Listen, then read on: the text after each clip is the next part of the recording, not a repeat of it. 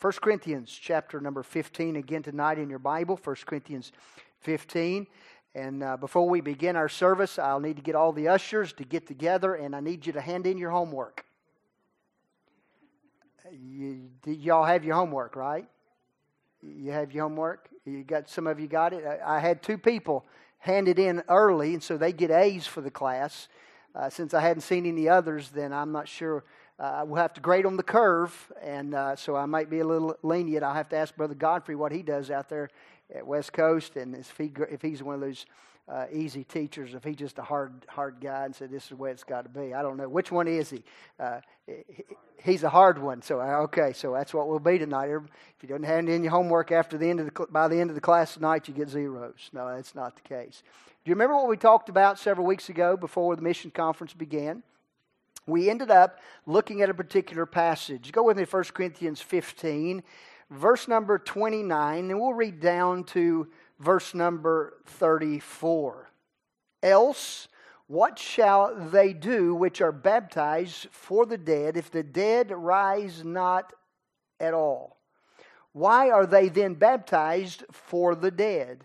And why stand we in jeopardy every hour? I protest by your rejoicing, which I have in Christ Jesus our Lord. I die daily. If after the manner of men I have fought with beasts at Ephesus, what advantageth it me, if the dead rise not? Let us eat and drink, for tomorrow we die. Be not deceived, evil communication corrupt good manners. Awake to righteousness and sin not, for some have not the knowledge of God. I speak this to your shame. Now, the week before mission conference, we spent some time considering hard passages in the Scripture. And I'd given you several things by way of Bible study, just some tools of Bible study, and invited you to spend a little time digging into this particular passage. And I'm speaking this particular passage, meaning verse number 29. And we ended our week with that verse number 25. And again, I asked you the question, and we talked about Bible interpretation. And I asked the question, what do we do when we come to hard to understand Bible passages? What do we do with difficult passages? And many times we can come to a passage of Scripture and we read that passage, and it does seem to be difficult. And it requires us to study. When we come to things like this, do we ignore them and do we just ignore that they're even there and just kind of just act like it and just real quickly go past them? Do we skip them? Do we cast them aside? Or when we come to these passages, does it force us? Are we inclined to stop and study our Bibles? And when you come to passages such as this, it's a wonderful time, and I say all the time in any passage, but particularly situations that we're not sure we understand or we think we have a handle on, it's a good time just to stop there and do a little Bible study, and so we might find out the truth. And really, Bible study is hard work. It's hard work.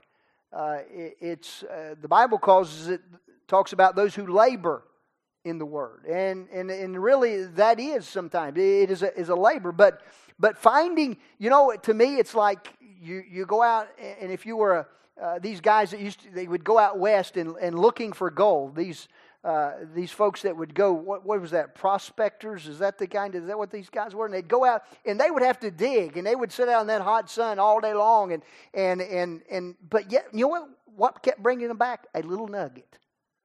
It's that little nugget that'll keep you going. It's that Word of God. It's a truth that's discovered, something that's found in the Bible that says it is worth the digging. It's worth the study. Search the Scriptures so that we might know what the Bible says. I remind you, we mentioned the verse, 2 Timothy 2:15. Study to show thyself approved unto God, a workman that needeth not to be ashamed, rightly dividing the word of truth. Study to show thyself approved. And not to be ashamed, in other words, those who don't study to show themselves approved, those who do not study to rightly interpret the Word of God, they are and should be ashamed, because the Bible is written for us to know, not for us not to know. God's given us His Word. It's a love letter, it's been said, to God's people, to His church. So we are to study it to rightly divide the Word of truth. Now, rightly dividing, not wrongly dividing. Same thing. Not wrongly dividing. You can do that. That happens. Wrongly dividing versus rightly dividing. And that's what we want to be on the right side of this. Now, rightly dividing, the idea in that is to handle it correctly. Handle it correctly, to cut it straight, in other words, or handle the Bible correctly. Wrongly dividing is to handle it incorrectly. And a whole lot of people handle the Bible incorrectly. Now, it has to do with interpretation of the Scriptures. Rightly dividing, we must have a handle on the interpretation, the right interpretation of Scripture. Right interpretation so that we can rightly teach and rightly apply. Right interpretation so that we can rightly teach and rightly apply. Wrong interpretation leads to wrong application. Right interpretation leads to right application. So we want to be able to teach it rightly, and we want to be able to apply it rightly. Rightly dividing, the next phrase there is rightly dividing the word of truth. This is huge. Rightly dividing, interpreting correctly, handling it correctly, the word of truth. Now what is this? This is the Bible. It's the Word of God. Rightly dividing the truth, the Word of God. Now, we have to understand this. Truth is something that's fixed. Truth is not, as one previous president says, it's evolving. Truth does not evolve when a culture dissolves. Truth does not change. Truth is something that's fixed. It's unchanging. Now, for something to be true, it must exclude or rule out all false teaching in order for it to be true. If it includes false teaching, then it cannot be true by definition of truth. So, again, by definition, truth and error or falsehood cannot coexist. The moment falsehood is introduced, truth is no longer true. A lie with a little bit of truth mixed into it is still a lie. And so it no longer remains true. But when we think about the word of truth, it means it is fixed. It does not change. Now, you cannot mix a lie with the truth and it still remain the truth. A truth cannot be a lie, nor can a lie be the truth. Seems to be a bit redundant, but that's true. You can't mix them. They're mutually exclusive of each other. Now, today's society has tried to blur the lines between a lie and the truth. They tried to blur the lines. We hear it all the time. You pick up any newspaper, you listen to any media out there, and they try to make the lie the truth. And they try to turn the truth into a lie. And you're like, well, who do you believe? Well, sometimes that gets difficult if you're listening to the media these days.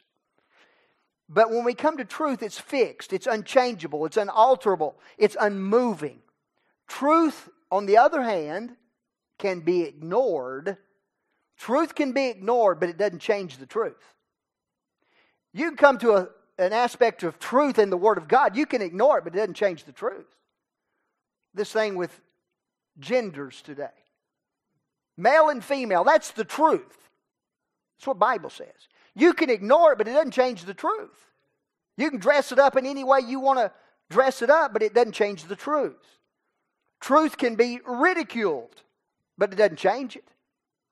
Truth can be disobeyed. It can be rebelled against. But it doesn't change it. It's still truth. Now, rightly divide the word of truth. Now, this Bible is God's Word. It's God's Word, so therefore it is true. Could we come to agreement on that tonight? I think so. We all in this crowd, we know this is truth. This is God's Word. It's settled forever in heaven, for all of eternity. It's been tried, it's been tested, and it's come forth true every single time. There are no contradictions in the Word of God. And because this Bible is true, it is fixed, again, unchangeable, it's unalterable, it is unmoving. Because it's the Word of truth, it does not have lies, it does not contradict itself anywhere. If we come to a passage of Scripture and it says, that contradicts this, the Bible's not wrong, you're wrong in your interpretation. Every single time. The Bible does not contradict. Why? Because it's the word of truth. It's factual and it's fixed for all of eternity, past, present, and future. So a fixed truth, think about it, it's a word of truth, so a fixed truth, this Bible also has a fixed right interpretation. Now we got all kinds of people that all kinds of denominations and cults and everything, and they come to the Bible and they come up with an interpretation that match the Bible. The Bible being the word of truth, and by definition, truth is fixed, so there has to be a right definition, because truth is always fixed. The definition must be as well. So it's incumbent upon us in our Bible study to discern the right definition.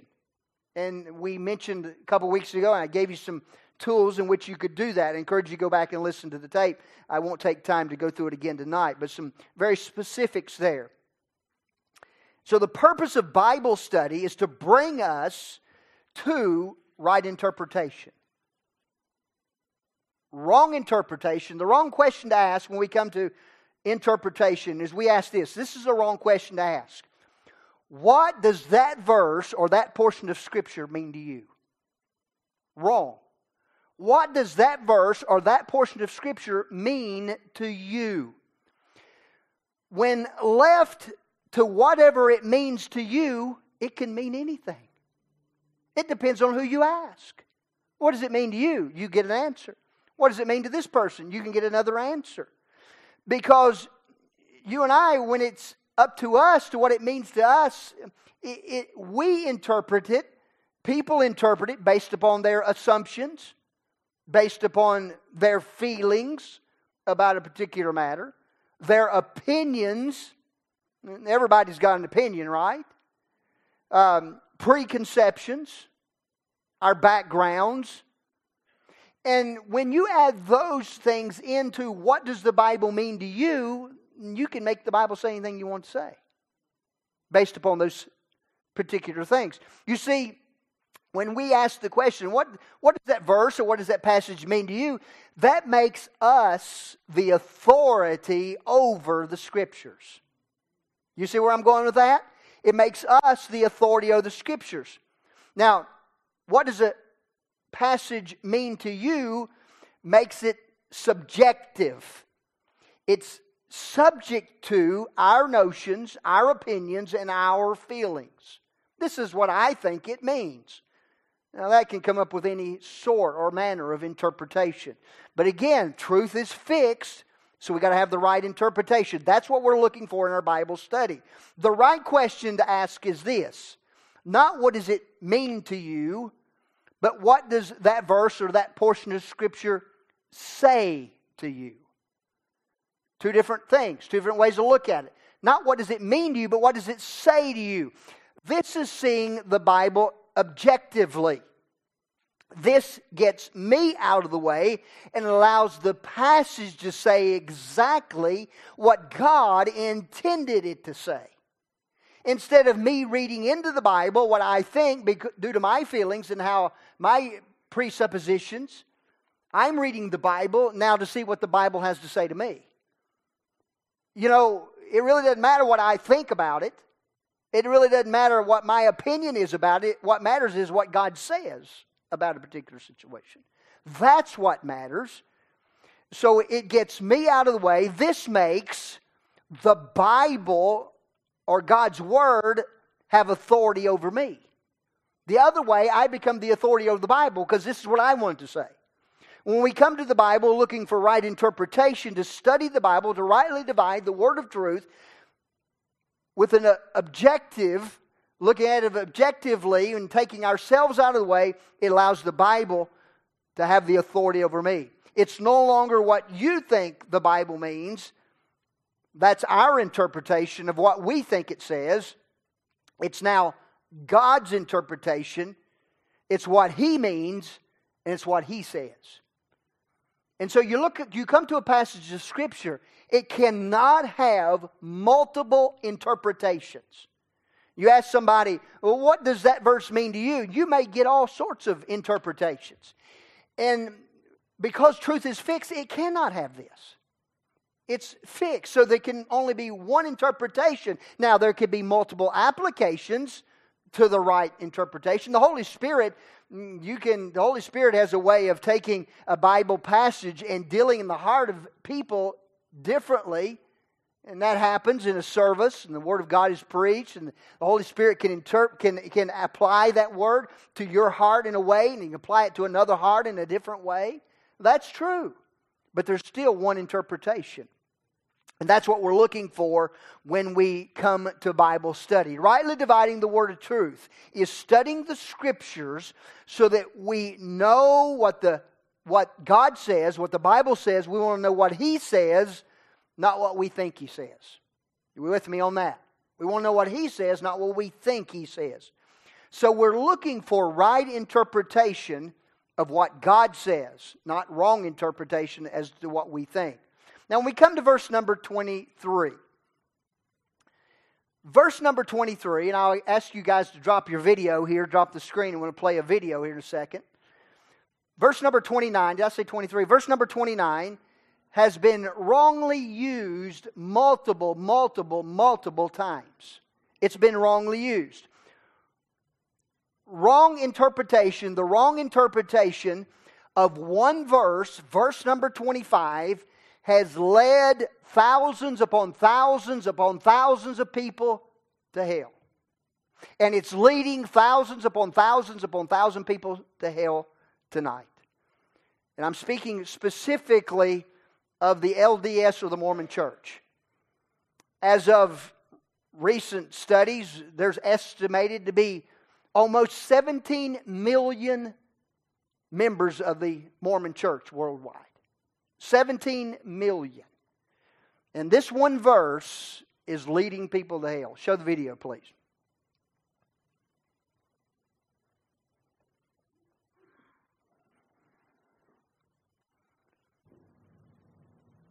He further taught that baptism was required to enter the kingdom of heaven. I want to hear it from the very But what start. about people who die without being baptized? Jesus showed His commitment to obey all of God's commandments when He was baptized. He further taught that baptism was required to enter the kingdom of heaven. But what about people who die without being baptized or even knowing about Jesus? How can they be saved?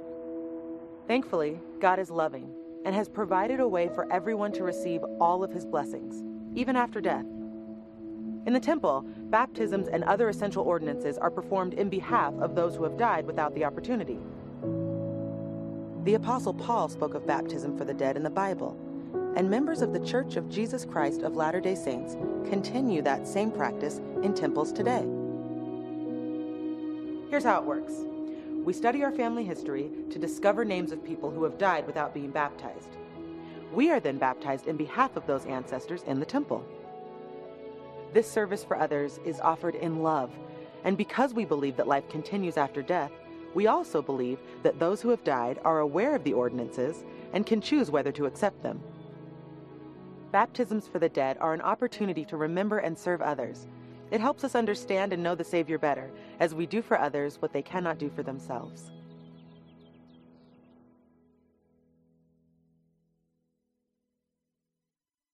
One Bible verse, people are being baptized as proxy baptism for others who have died, and did you get it? Who did not have the opportunity. And then even after they've died, you look through your ancestry and find somebody that you want to be baptized for, and then even after that, they have the opportunity to choose whether they accept your baptism for them. Now, do you see how important Bible interpretation is here? It is amazing.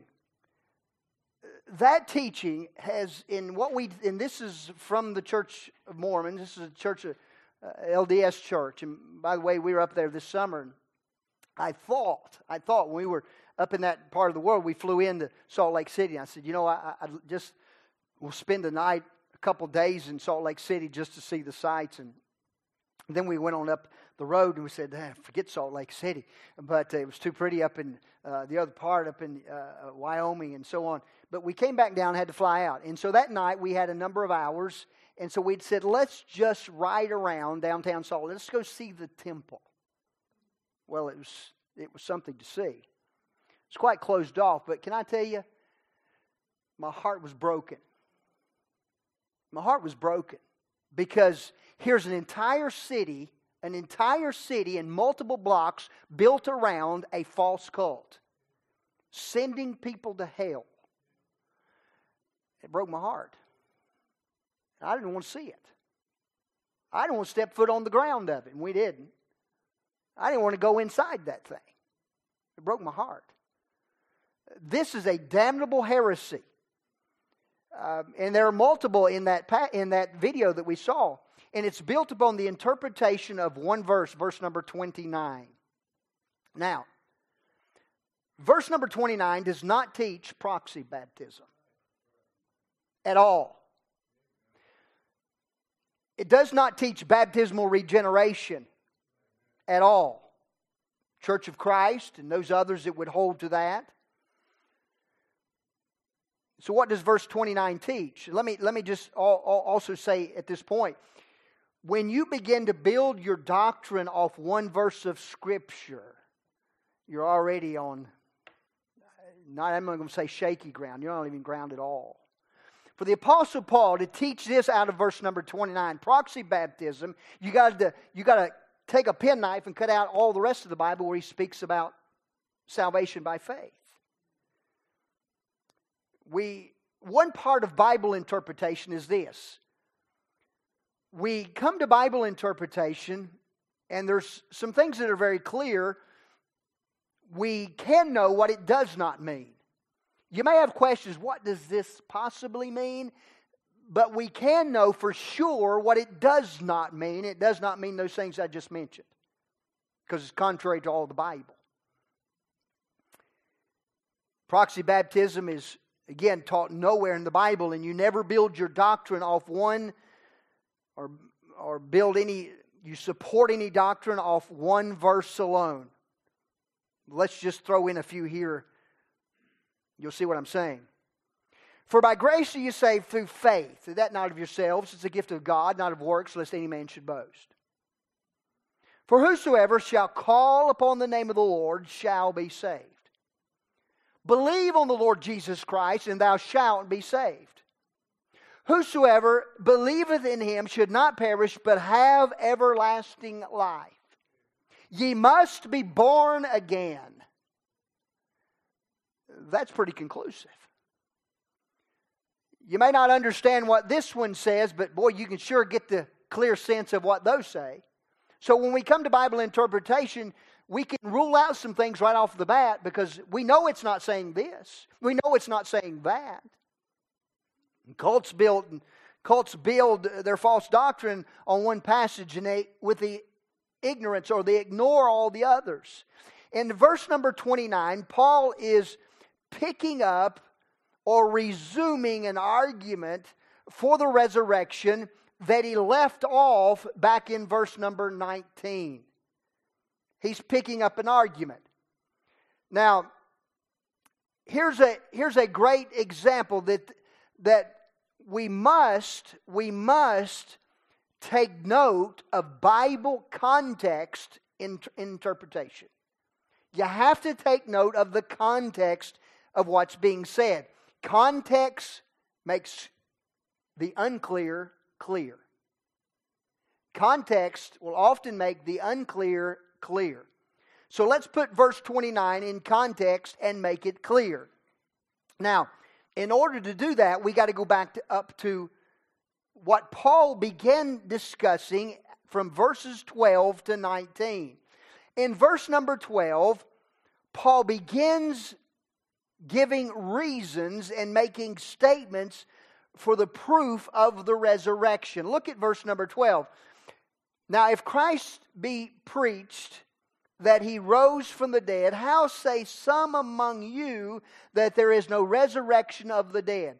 So Paul here in verses 13 through 19, he's addressing those who say he didn't come up out of the grave. He begins making some statements to address that particular crowd. Paul is answering those who say there's no resurrection. So now let's read the verses 13 through 19. Some of you say there's no resurrection. But verse 13, but if there be no resurrection of the dead, then is Christ not risen? And if Christ be not risen, then is our preaching vain, and your faith is also vain. Yea, we are found false witnesses of God, because he hath testified of God that he raised up Christ, whom he raised not up, if so be that the dead rise not. Look at verse number 16. For if the dead rise not, then is not Christ raised. In other words, if the dead rise not, Christ is still dead. Verse 17. And if Christ be not raised, your faith is in vain, and ye are yet in your sins. Then they also which are fallen asleep in Christ are perished. If in this life we only have hope in Christ, we are of all men most miserable. And so in verse number 20, he's giving this argument. And now in verse number 20 through 28, Paul leaves off giving these proofs of resurrection, and he adds more information. In verses 20 through 28, I won't go through and read all of those, but it's almost like a parenthetical. Paul almost puts a paragraph inside of a paragraph. And he's talking about a subject. We do it all the time. You be talking about something, and so we're going along telling a story, and all of a sudden we throw in an illustration here. It doesn't mean we totally left off, but we come back and pick up the story. We do it all the time. It's like Paul, this is what he's doing here. So from verses 20 to 28, Paul leaves off his giving of the proofs in answering those who say Christ has not risen, giving the proofs of the resurrection. And for the next 8 verses, from 20 to 28, he begins dealing with Christ being the first fruits of them that slept. Or those that slept, again, we've already talked about that. Another false doctrine, those that sleep, soul sleep.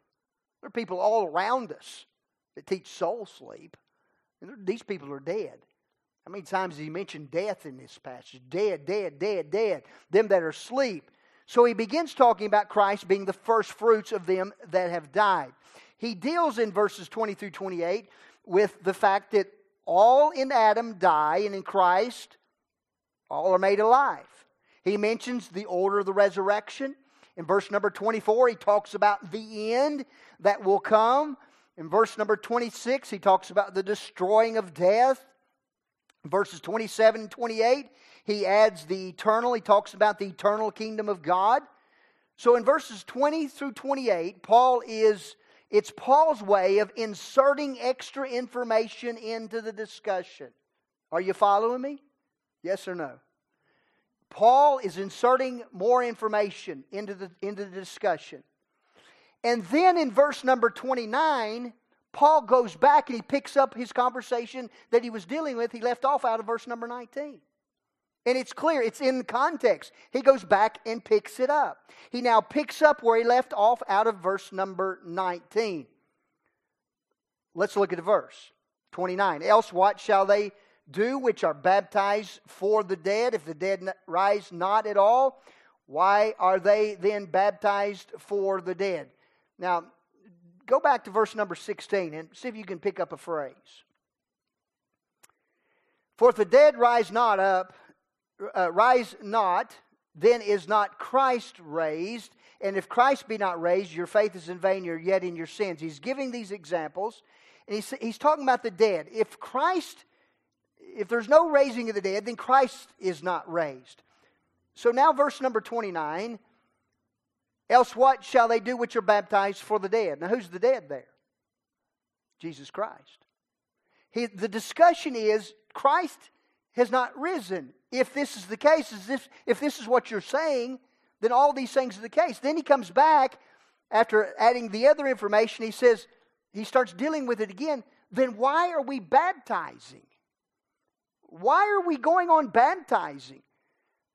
For not the dead, but for a dead Christ. He's already just said out of verse number 19, if we believe we're hanging on to this resurrection, we're of all men most miserable. So why are we carrying on this way if there's no resurrection? Verse number 29 is not a proof text for proxy baptism. Verse number 29 is a continued argument for the resurrection. Paul preached and he practiced baptism by immersion, not as a means of salvation, but as a step of obedience after salvation. Paul made it clear in Romans chapter 6, baptism is a picture of what Christ did for us. Dead to sin, buried, raised to walk in newness of life. This is a picture of identification with Christ, a public proclamation of identification. Now today, when we go through the baptismal waters, I feel like we've lost so much of the sense of what it really means to be baptized. You talk to people today that are living in the world and you ask them about their salvation. Oh, I've been baptized. I've been baptized a bunch of times. They have no idea what baptism is. And even I think sometimes when people get saved, that's why we never baptize anyone unless we've spent some time dealing with what baptism really is.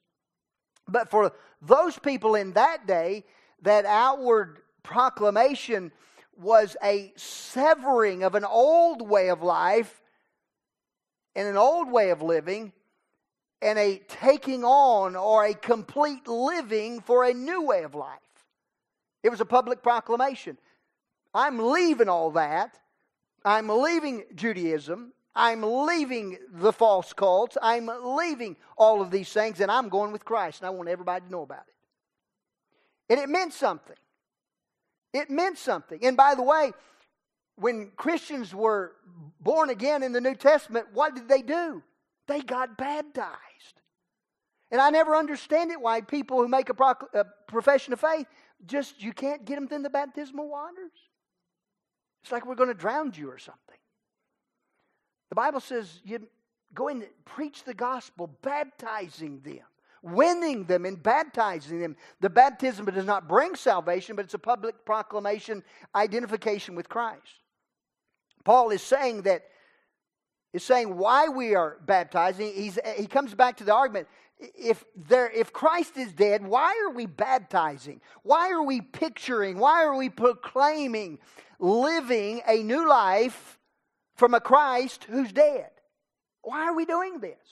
Why are we continuing? In fact, Christ himself is dead, and if Christ is not risen, then we have no hope at all. Paul's argument goes like this. Why are we baptizing if Christ is dead? Why are we soul winning if Christ is dead? Why are we doing this if Christ is dead? Verse number 30, the argument continues on. Why stand we in jeopardy every hour? So he asks the question, why are we risking our lives moment by moment, consistently, continually for a dead man? Why are we doing this? He goes on to verse number 31. I protest by your rejoicing which I have in Christ Jesus our Lord. Paul said, look, I rejoice in that you're saved. But I want you to understand, he says, I die daily. I die daily. Why do I die daily? And the idea there is, why do I suffer so? Why am I looking to be killed by the Jews? Why do I put my life in jeopardy for the cause of a dead man. Why would I do this? Verse number 32. If after the manner of men I have fought with beasts at Ephesus.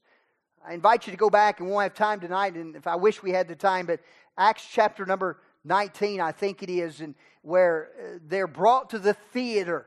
The Christians, and Paul says, I'm going in the theater, and they said they had brought some other Christians in. And so it's at Ephesus, and the theater, remember, Christians are torn apart. They're put in these places where lions and bears would tear them apart and eat them for the entertainment of the pagan crowds as they watch and cheered for such a thing. And Paul is saying, why in the world? Maybe Paul was put in that position, but why in the world would I do this? Or why in the world would anyone else do this for a dead man if Christ be not raised? What advantageth it me if Christ is dead? Verse number 33. Be not deceived, any evil communication corrupt good manners. He comes back to this thought. Be not deceived by resurrection deniers. Be not deceived by proxy baptism. Be not deceived by baptismal regeneration. Be not deceived by pedobaptism. The Catholics, the Lutherans, and others try to teach. Be not deceived by the deniers. Don't believe their evil communications. And boy, they sure are communicating. Loud and clear. Verse number 34. Awake to righteousness and sin not. For some have not the knowledge of God, and I speak this to your shame. What a convicting, what a powerful verse. Boy, we could just spend a lot of time just trying to unpack that. But all I'll say about it is, Paul comes back to it and he says, don't be deceived. Stand for righteousness. Stand for what's right. Stand for Christ. Interpretation matters. Our Bible, your Bible study matters. Rightly dividing the word of truth. It makes all the difference in the world. We spent 2 weeks dealing with this subject, and we'll move on next week. Let's bow our hearts together in prayer.